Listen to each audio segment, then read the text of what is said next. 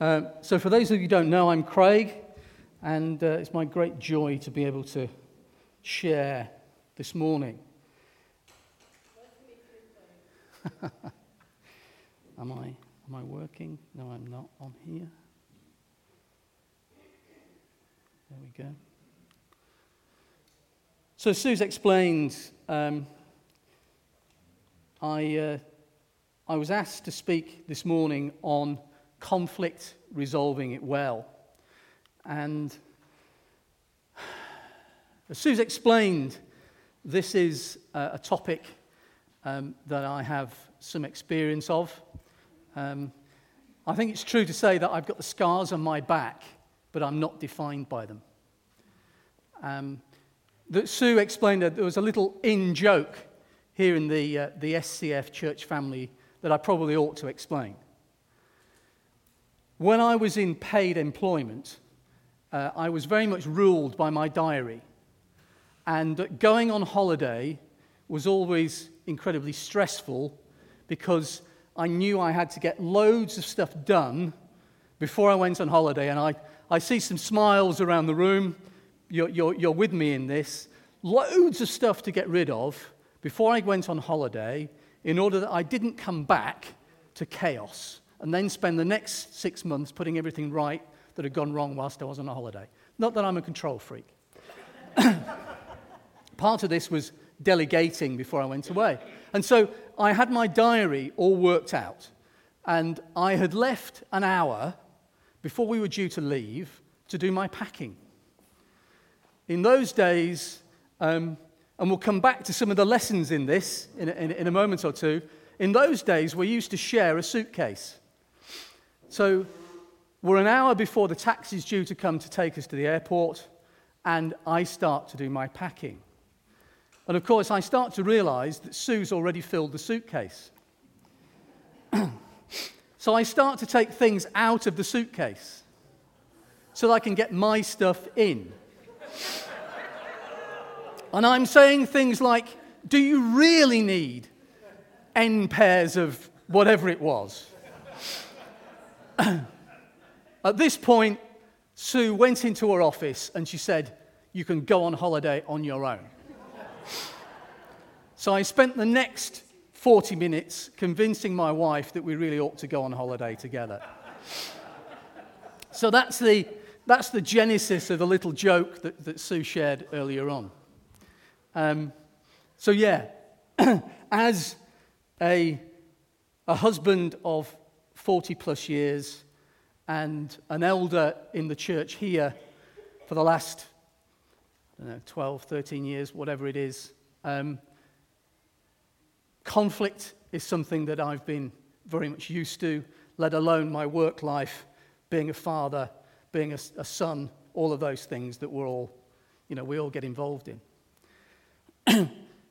This topic is incredibly deep, and I've been really encouraged to read around it whilst I've been preparing. So this is my bibliography, and this will be on the website, I hope. And in there is the URL that Paul referred to earlier. Could somebody get me a glass, please? Most of the people on here, that's all right, they're getting one. Most of the people here are Christian writers, Christian thinkers. I must admit, when I was given the Getting Naked book, I did get a little concerned as to what that was going to be about, but I saw it then, it was Patrick Lencioni, and I was somewhat assured, so that was okay. An excellent book. My problem is, this morning, that I've got way too much material to share in what is now 35 minutes. So, as I was praying with Ben earlier on, I felt God speak to me about my slides this morning being a smorgasbord, being a buffet.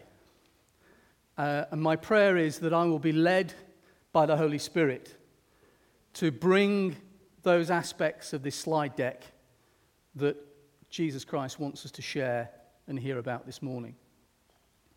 For those of you who want to go deeper, my meeting notes, speaking notes, hopefully will be on the website, as will all the slides. So you can go deeper. Home group leaders, you may want to use those speaking notes as material in home groups, but it's all there. So, Lord Jesus, I pray that I would share this morning what's on your heart, what's important to you. And Holy Spirit, lead me and guide me, I pray. In Jesus' mighty name. Amen.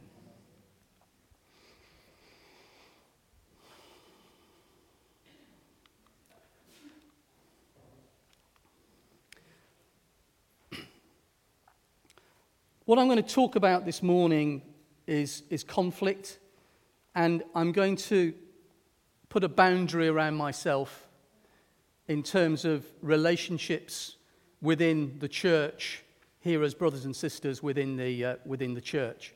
But these lessons apply as much to our families and our workplaces as anywhere else. So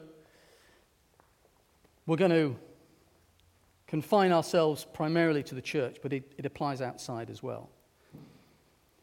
This stuff matters because it not only impacts our relationship with each other as brothers and sisters in Christ, but it also impacts our relationship with God, and it impacts our relationship with the wider community as well.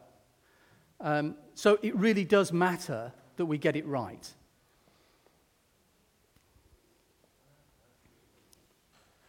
Pat, are you okay? Do you want some help?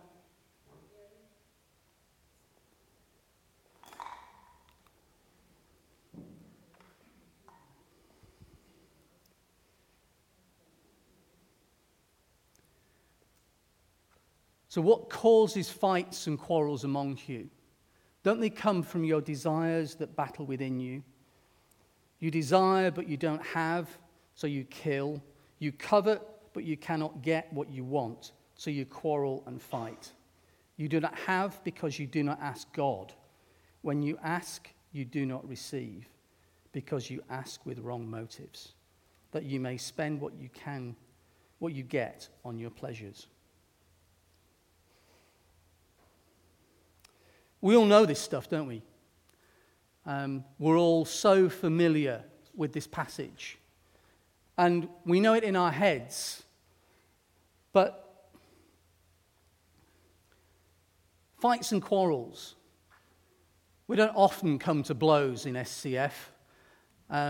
But what about those words that we use that really hurt other people?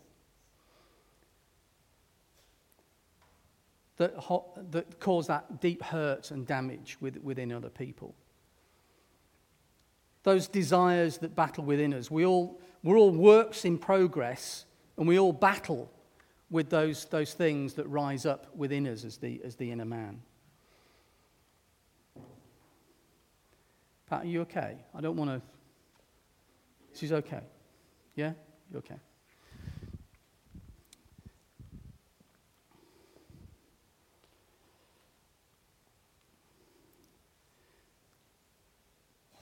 That reference there to you kill.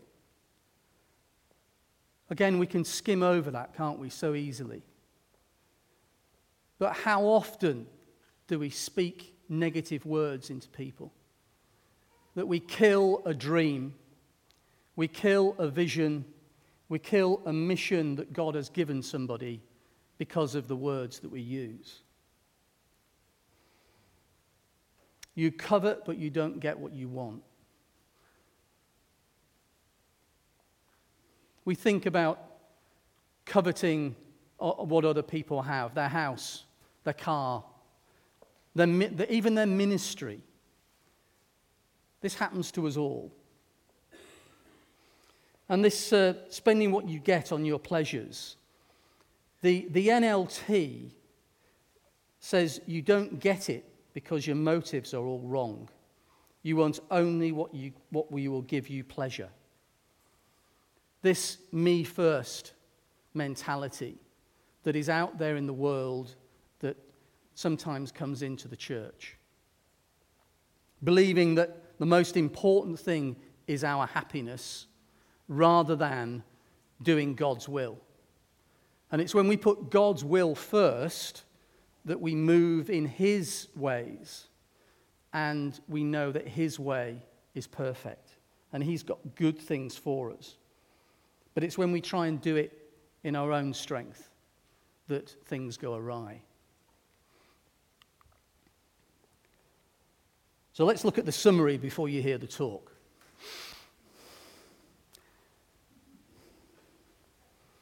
So often conflicts arise due to poor foundations, poor discipline and maturity. And by that I mean spiritual, emotional, social, even physically. If we don't put that time aside physically to be with God, then we don't have that good discipline that guides our lives, that gives us that foundation. Misunderstandings, lack of clarity, poor communication. Me with my suitcase. Wouldn't it have been good to have communicated beforehand? Wouldn't it have been good to have discussed between us when I was actually going to do my packing? Wouldn't it have been good if I'd even deferred to my wife and perhaps found an hour before the last hour in my diary? Communication ahead of that incident would have probably done away with that conflict that we had. Unclear boundaries. Wouldn't it have been good to have agreed that we were going to have 2 suitcases? Yeah? Your suitcase, my suitcase. What I put in my suitcase is mine. What you put in your suitcase is yours. Doesn't happen that way because there's always too much in one suitcase and not enough space, and there's more space in the other one. How does that work? I don't know, but that's the way it goes. And then there's unrealistic expectations. The expectation that isn't voiced. Well, I knew you were going to do that. I knew you were only going to put half a suitcase in. But, so why didn't I had an expectation that I didn't communicate. And then there's fear. Fear is the biggest one, I think, of all, and I'm going to spend some time talking about that. But that leads us to an unwillingness to address issues. It leads us to avoid things. It leads us to not speak about the elephant in the room. And I'm going to talk about the importance of walking into the danger and what it takes to be able to walk into the danger. And then there's this seeking to win. It's important that I win. It's important that you lose, and it's important that you get punished because you're in the wrong. That win-lose attitude creates tension and creates unnecessary conflict. When we seek a win-win, where we're both happy, then that's the right place to be. The other aspect is sometimes we have an unrealistic expectation of resolving a conflict all in one go. So I think it's important that we give ourselves the space to look to resolve conflicts, perhaps over a period of time, and have a plan to resolve a conflict, rather than trying to get it all done in the hour before we go on holiday.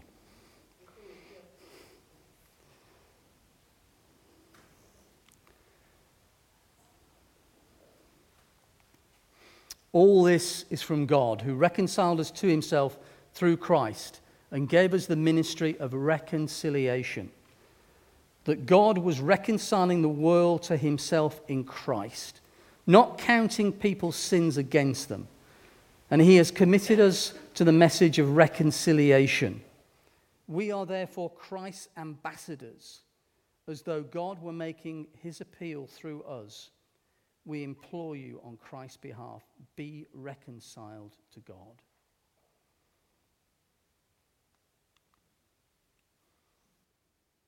We're called to be agents of reconciliation. We're called to be bridge builders, not wall builders.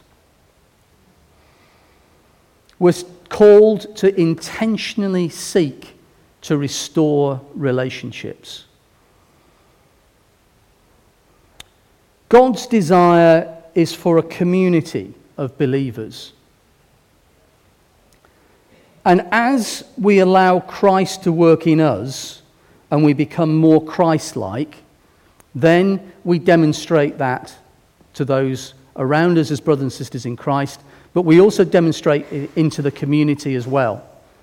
And as we demonstrate that, then what we see is the world looking at us and saying, they've got something special. I want to be like them. The alternative is that the world sees a community of people who are warring amongst themselves, they're backbiting, they're gossiping amongst themselves, they are not resolving conflict well, and they are living under the power of the enemy rather than living under the headship of Jesus Christ. In short, what they see is us saying one thing and doing another. They see something which is counterfeit rather than something which is authentic. And we're called to be ambassadors of Christ. We're called to be Christ-like. And in seeking for that reconciliation, to grow our relationships as brothers and sisters, then we demonstrate Christ into the world.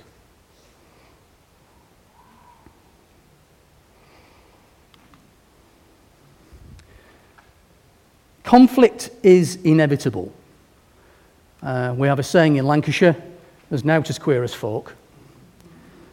And because we are who we are, conflict will happen. We will fall out. We will get this stuff wrong because none of us is perfect. So it is inevitable, but it's how we deal with it that's important. And conflict doesn't always have to be bad. There are those conflicts which are long-term, aren't they? There's kind of bubbling under the surface, where there's guerrilla warfare going on, where there's the nagging, but you never do the washing up. You never fill the dishwasher. There's all those sort of conflicts that are there bubbling under the surface and not being addressed, that just erupt in little pockets like lava in a volcano. Boom! They just pop up, don't they? Because they haven't been dealt with. And then there's those spontaneous outbursts. Sudden hostilities break out. Sue is hugely patient. But every now and again, something just tips the balance. And she just explodes. And I think, where did that come from? I only did this, and that was the result. And we have those spontaneous outbursts that need to be dealt with. And I probably won't have time today to go into it, but there's some really good stuff in my notes about how to deal with that those spontaneous situations. And it's all around what's referred to as crucial conversations. Crucial conversations happen when there's loads of emotion, it's high stakes, and if this goes wrong, this is nuclear war that's going to break out. Those are those crucial conversations. Yeah, we've all been there, haven't we? And then there's the creative tension, where 2 and 2 equals 5, where we can disagree, we can hammer around with a problem and a challenge, and there's something wonderful comes out of it. And that's just creative tension that is really positive. So again, don't be frightened of that. That can be really positive. And some of you will remember Andrew Simpkins. And Andrew and I would get very, very passionate about a topic, and we would go at each other like hammer and tongs, and those people around us would think, what is going on? But we both knew that this was a creative conversation that we were having, and we were both very happy with that because we were both secure in who we were and we were secure in the relationship that we had. So that was creative tension. I'm not going to talk about that. What I'm going to talk about in the next 20 minutes or so is that conflict which has the potential to create damage. That's where we're going to focus.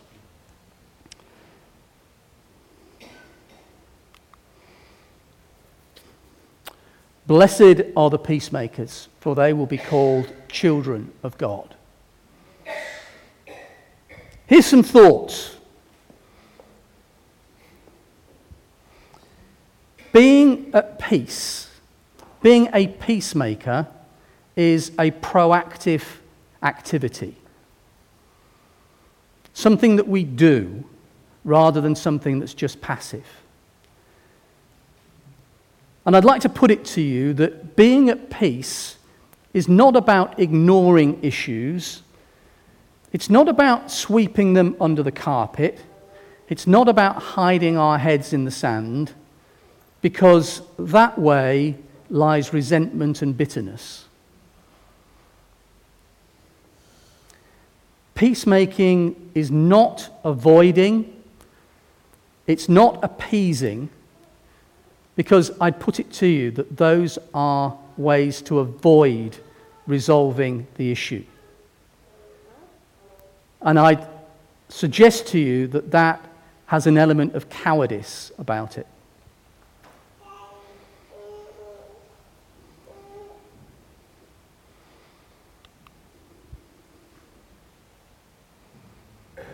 Because the wisdom that comes from heaven is first of all pure, then peace-loving, considerate, submissive, full of mercy and good fruit, impartial and sincere.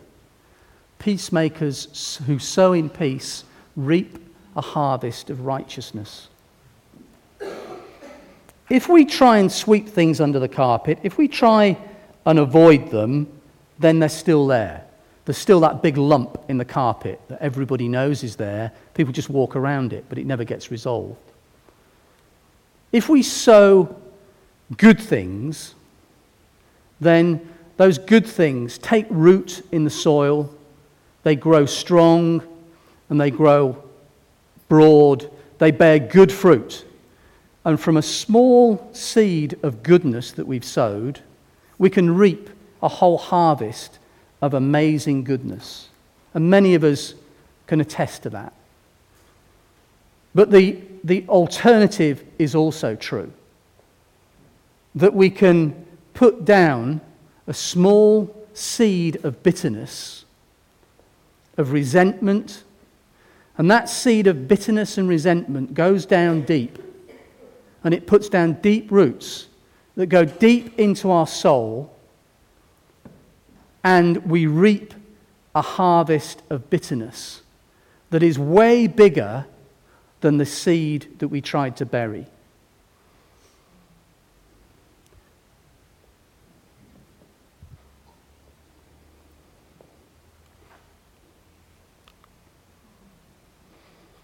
There are 3 reasons why getting this right is important, as I've just alluded to. 1, it blocks my relationship with God, because I can't be right with God and wrong with other people. Scripture tells us that, and you've got the scripture there on the screen. It blocks my prayers. So my prayer life is constricted. Because if we're in conflict with somebody, we're not in love with them, and therefore what we finish up with is a blockage that is both horizontal with people around us, with the person we're in conflict with, but also vertical as well. So this is important on those two planes, both on the horizontal plane, but the vertical as well. And as many of us know, when we're in conflict, we're miserable, we're unhappy. So it has a big impact upon me as well. And so those are the three primary reasons I'd suggest to you that it's important to resolve these conflicts well. I often talk to people about resolving conflict and say to them, imagine the topic that you're talking about, the subject that you're talking about, is on the table in front of you. And focus on resolving the issue that's on the table in front of you, not attacking the other person. Don't make it personal. Because our struggle is not against flesh and blood, but against the rulers, against the authorities, against the powers of this dark world, and against the spiritual forces of evil in the heavenly realms.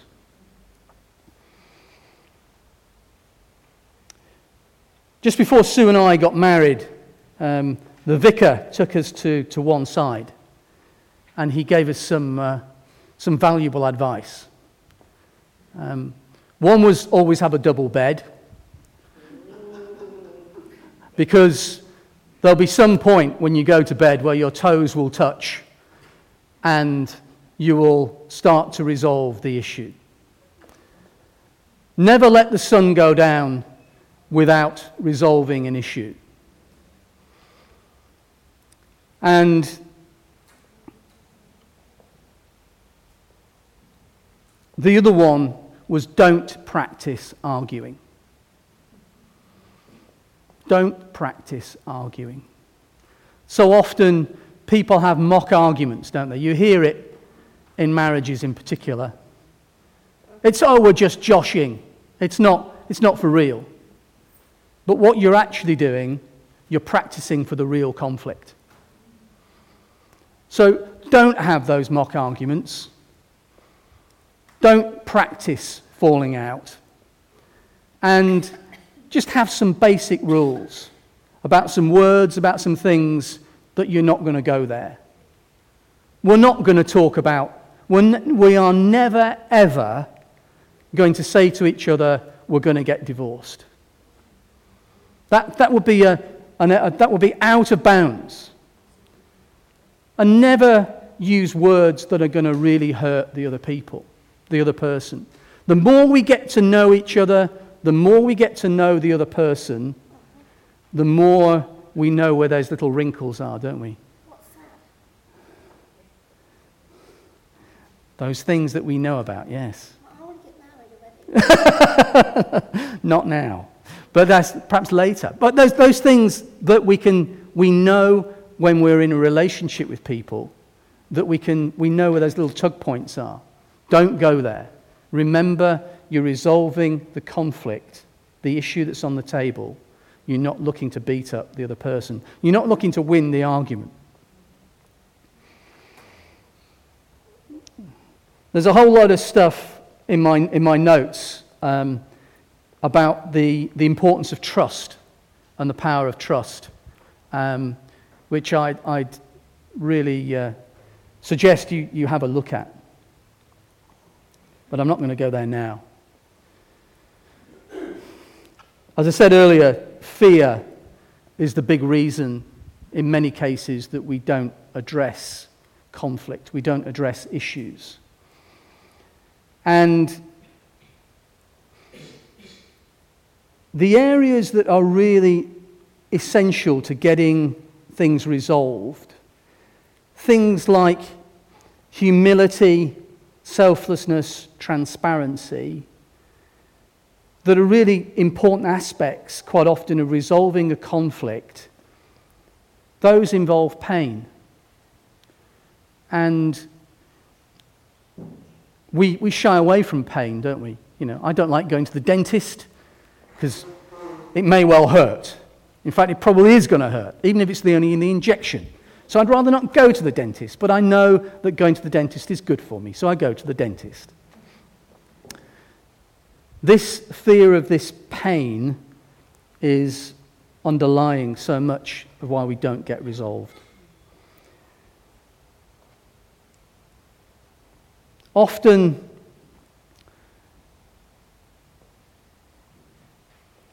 it's fear of losing the relationship. If I fall out, if we have this discussion, they're never going to speak to me again. Feel of being embarrassed. But I'm going to have to tell them that I've messed up. I'm going to have to tell them that I've done, that I've blown the credit card again. That embarrassment. But that embarrassment can also be that we feel inadequate in the way that we're going to express things, that we're perhaps not as eloquent as the other person that we're talking to. And therefore, we feel embarrassed because we're not going to perhaps lay out the challenges as well as we could. And then there's this potential feeling of inferiority. Oh, the other person's far cleverer than I am. They never do anything wrong. They never blow the credit card or whatever. It's always me. It's always my fault. And that feeling of inferiority can sometimes be an issue as well.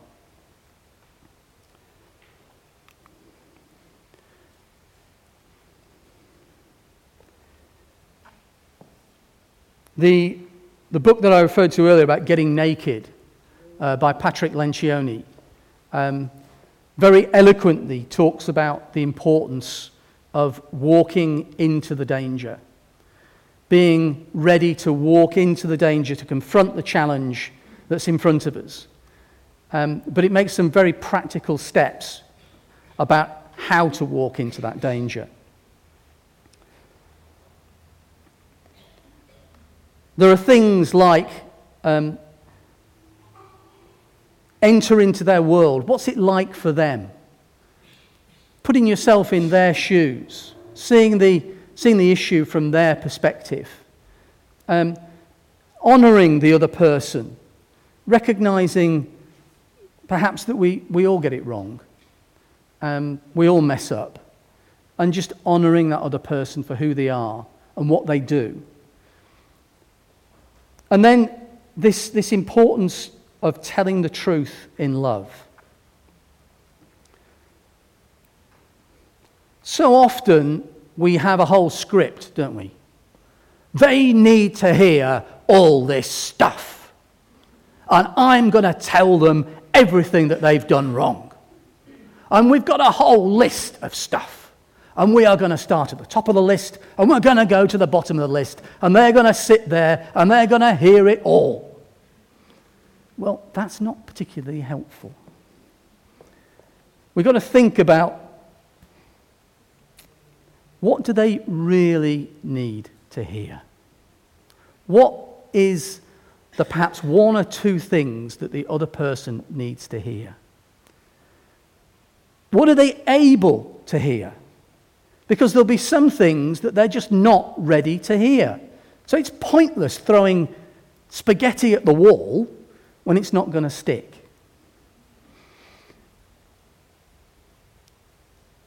And there are some things that will detract, that you're going to say, or the way you're going to say it, that will detract from the other person hearing. My mate Gus often talks about transmitters and receivers, that it's important as a transmitter to tune to the frequency of the person that we're trying to communicate with rather than expecting them to tune into our frequency as the person who's transmitting. So it's important to in putting ourselves in the other person's shoes, how are they going to hear what we are actually saying? What are the words that we're using that are going to help the other person to hear, or in fact stop them from hearing?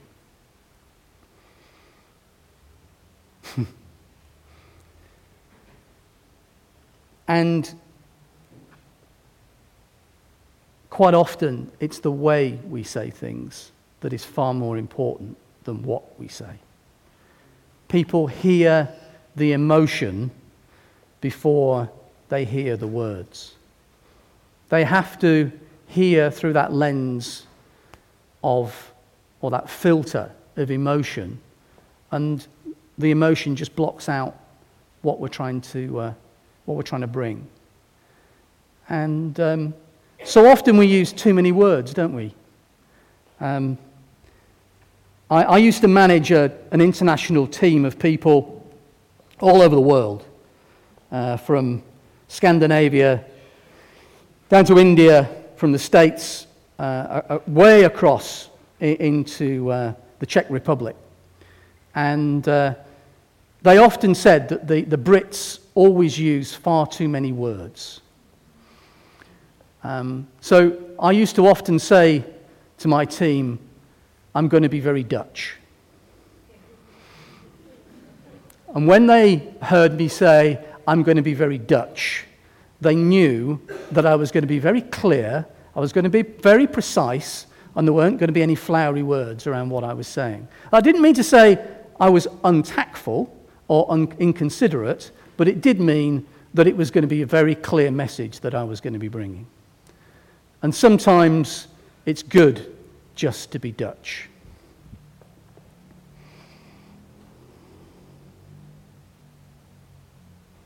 Now, I'm going to do one more slide or two more slides, and then I'm going to flip all the way through to the end of my slide deck to the summary, because we've run out of time.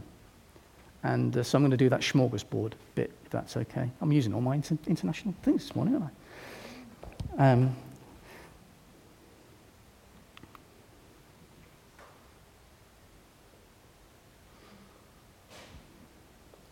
Take responsibility. Starts with us.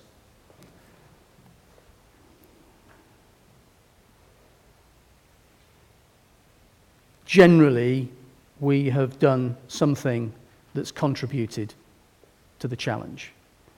Generally, we've messed up somewhere along the way. And in the suitcase incident, we did eventually get to the point where Sue did actually say, okay, I have actually filled the suitcase. But it took us a while to get to that point. But it was only when we both agreed that we'd messed up that we actually came to a resolution. And don't worry if you always seem to be the person that's actually taking the first move. Sometimes we're called to be peacemakers in a situation, for a season, for a time. And that's what God's calling you to do. So don't think, oh, it's always me that's having to start the resolution process. Why can't the other person sometimes say sorry? Well, there may come a time when the other person is able to say sorry, but at this point in time, God is calling you to be the peacemaker.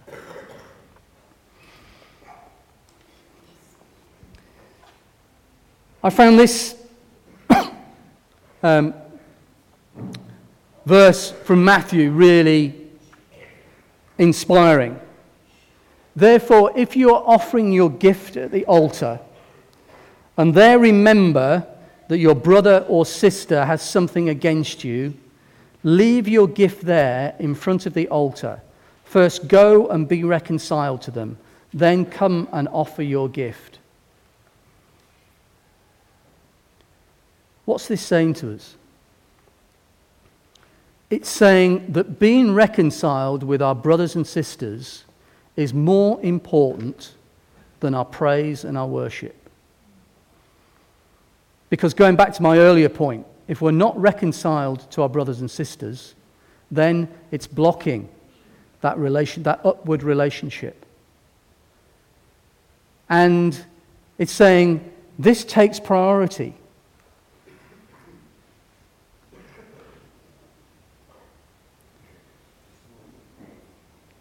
So, next time we're taking communion, it might be good to just sit quietly and think, is there something I'm holding against my brothers and sisters? Is there a wound that I'm carrying?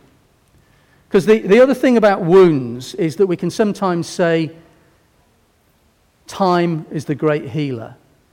Time heals everything. But when it comes to these wounds that have gone down deep within us, all that happens is that the scar tissue closes over the wound, the pus and the nastiness builds up underneath, and it just gets worse and worse. And therefore, we have to come to that point where we resolve the issue.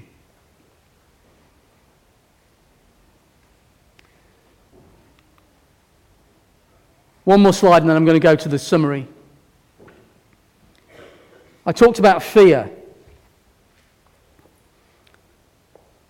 Sometimes we need to preach these words to ourselves. For the Spirit of God, the Spirit God gave us does not make us timid, but gives us power, love, and self-discipline. There is no fear in love, but perfect love drives out fear because fear has to do with punishment. The one who fears is not made perfect in love. One of the most important things about going into a conflict situation, about walking into this danger, is that we're right with God. The other one is that we've got love in our heart. That we've got love in our heart for the other person. And we truly want the best possible thing for that other person. If we've got that bitterness in our heart, if we don't want the best for the other person, then that will come out and that will block every message that we're trying to get across. In James, it also tells us that if we lack wisdom, then we're to seek God and godly wisdom. So I'm going to flick all the way through.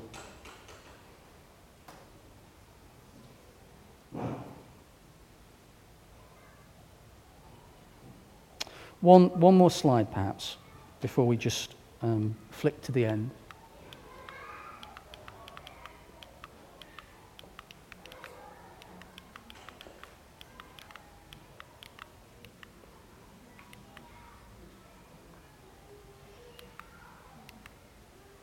What's going on?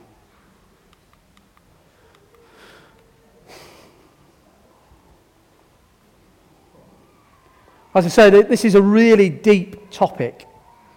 And there's loads of stuff in there that'd be well worth chewing over in home groups. But one of the things we forget so often is the importance of agreeing well. Of getting to the end of a conflict situation and finishing it well.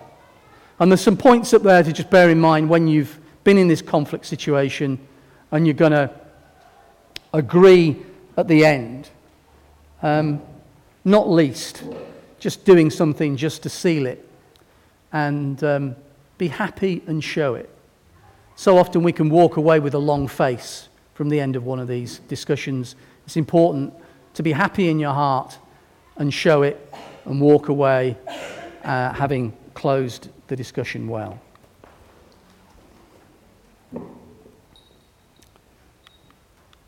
There we go. So in summary,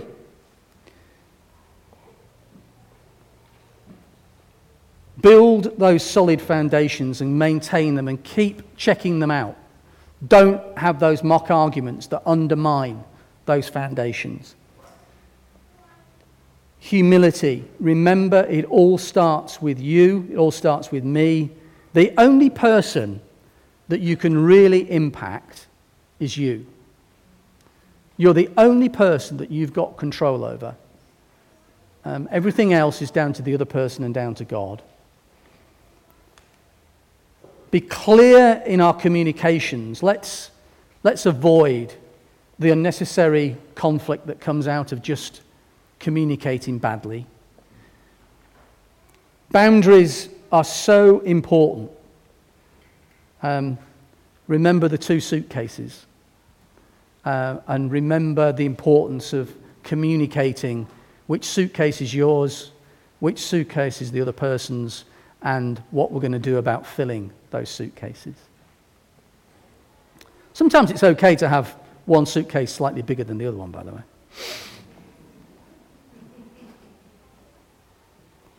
Contract well. This sounds a bit businessy, but it's important that we have those verbal contracts with each other, that we don't just sweep things under the carpet, that we do confront those issues, we do bring them out into the open, and we do have that transparency and let the light of Jesus shine into those situations. Be prepared to walk into the danger. Preach those words to yourself about we don't have that spirit of fear. We have the Holy Spirit within us. We can walk into the danger. We can go into the lion's den and come out unscathed. And remember this thing about putting the issue on the table and confronting the issue, because the issue is what's the problem. It's not the other person. It's the issue that we're addressing. And if we want the best for the other person, that we've got the love in our hearts for that other person, and they know that, they can see that, and it's clear from our attitudes and the words that we speak, then it's so much easier to confront the issue. And that relationship is generally far more important than the issue that's on the table. Don't go for a win-lose. Don't go to try and punish the other person. Don't expect them to have to stand tied to a post being flagellated in front of the whole church. That's not required.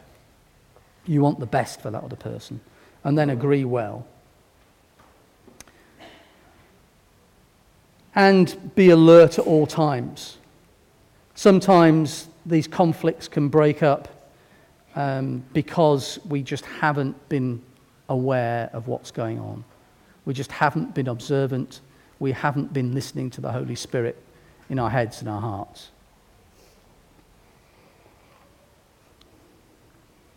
And lastly, as I finish, just remember what I said at the top of the talk, that God's desire is for a community of believers that is an example to the world. And God's desire is that we are authentic ambassadors of Jesus Christ. And that when the world looks in on us, he sees a group of people whose relationships are managed well, who are at harmony with one another, who don't sweep things under the carpet, but deal with issues and get them resolved. That's what God wants for us. So, thank you. Apologies for going over. The notes, the slides, everything are on the website, including some coffee time questions that to perhaps think about in home group.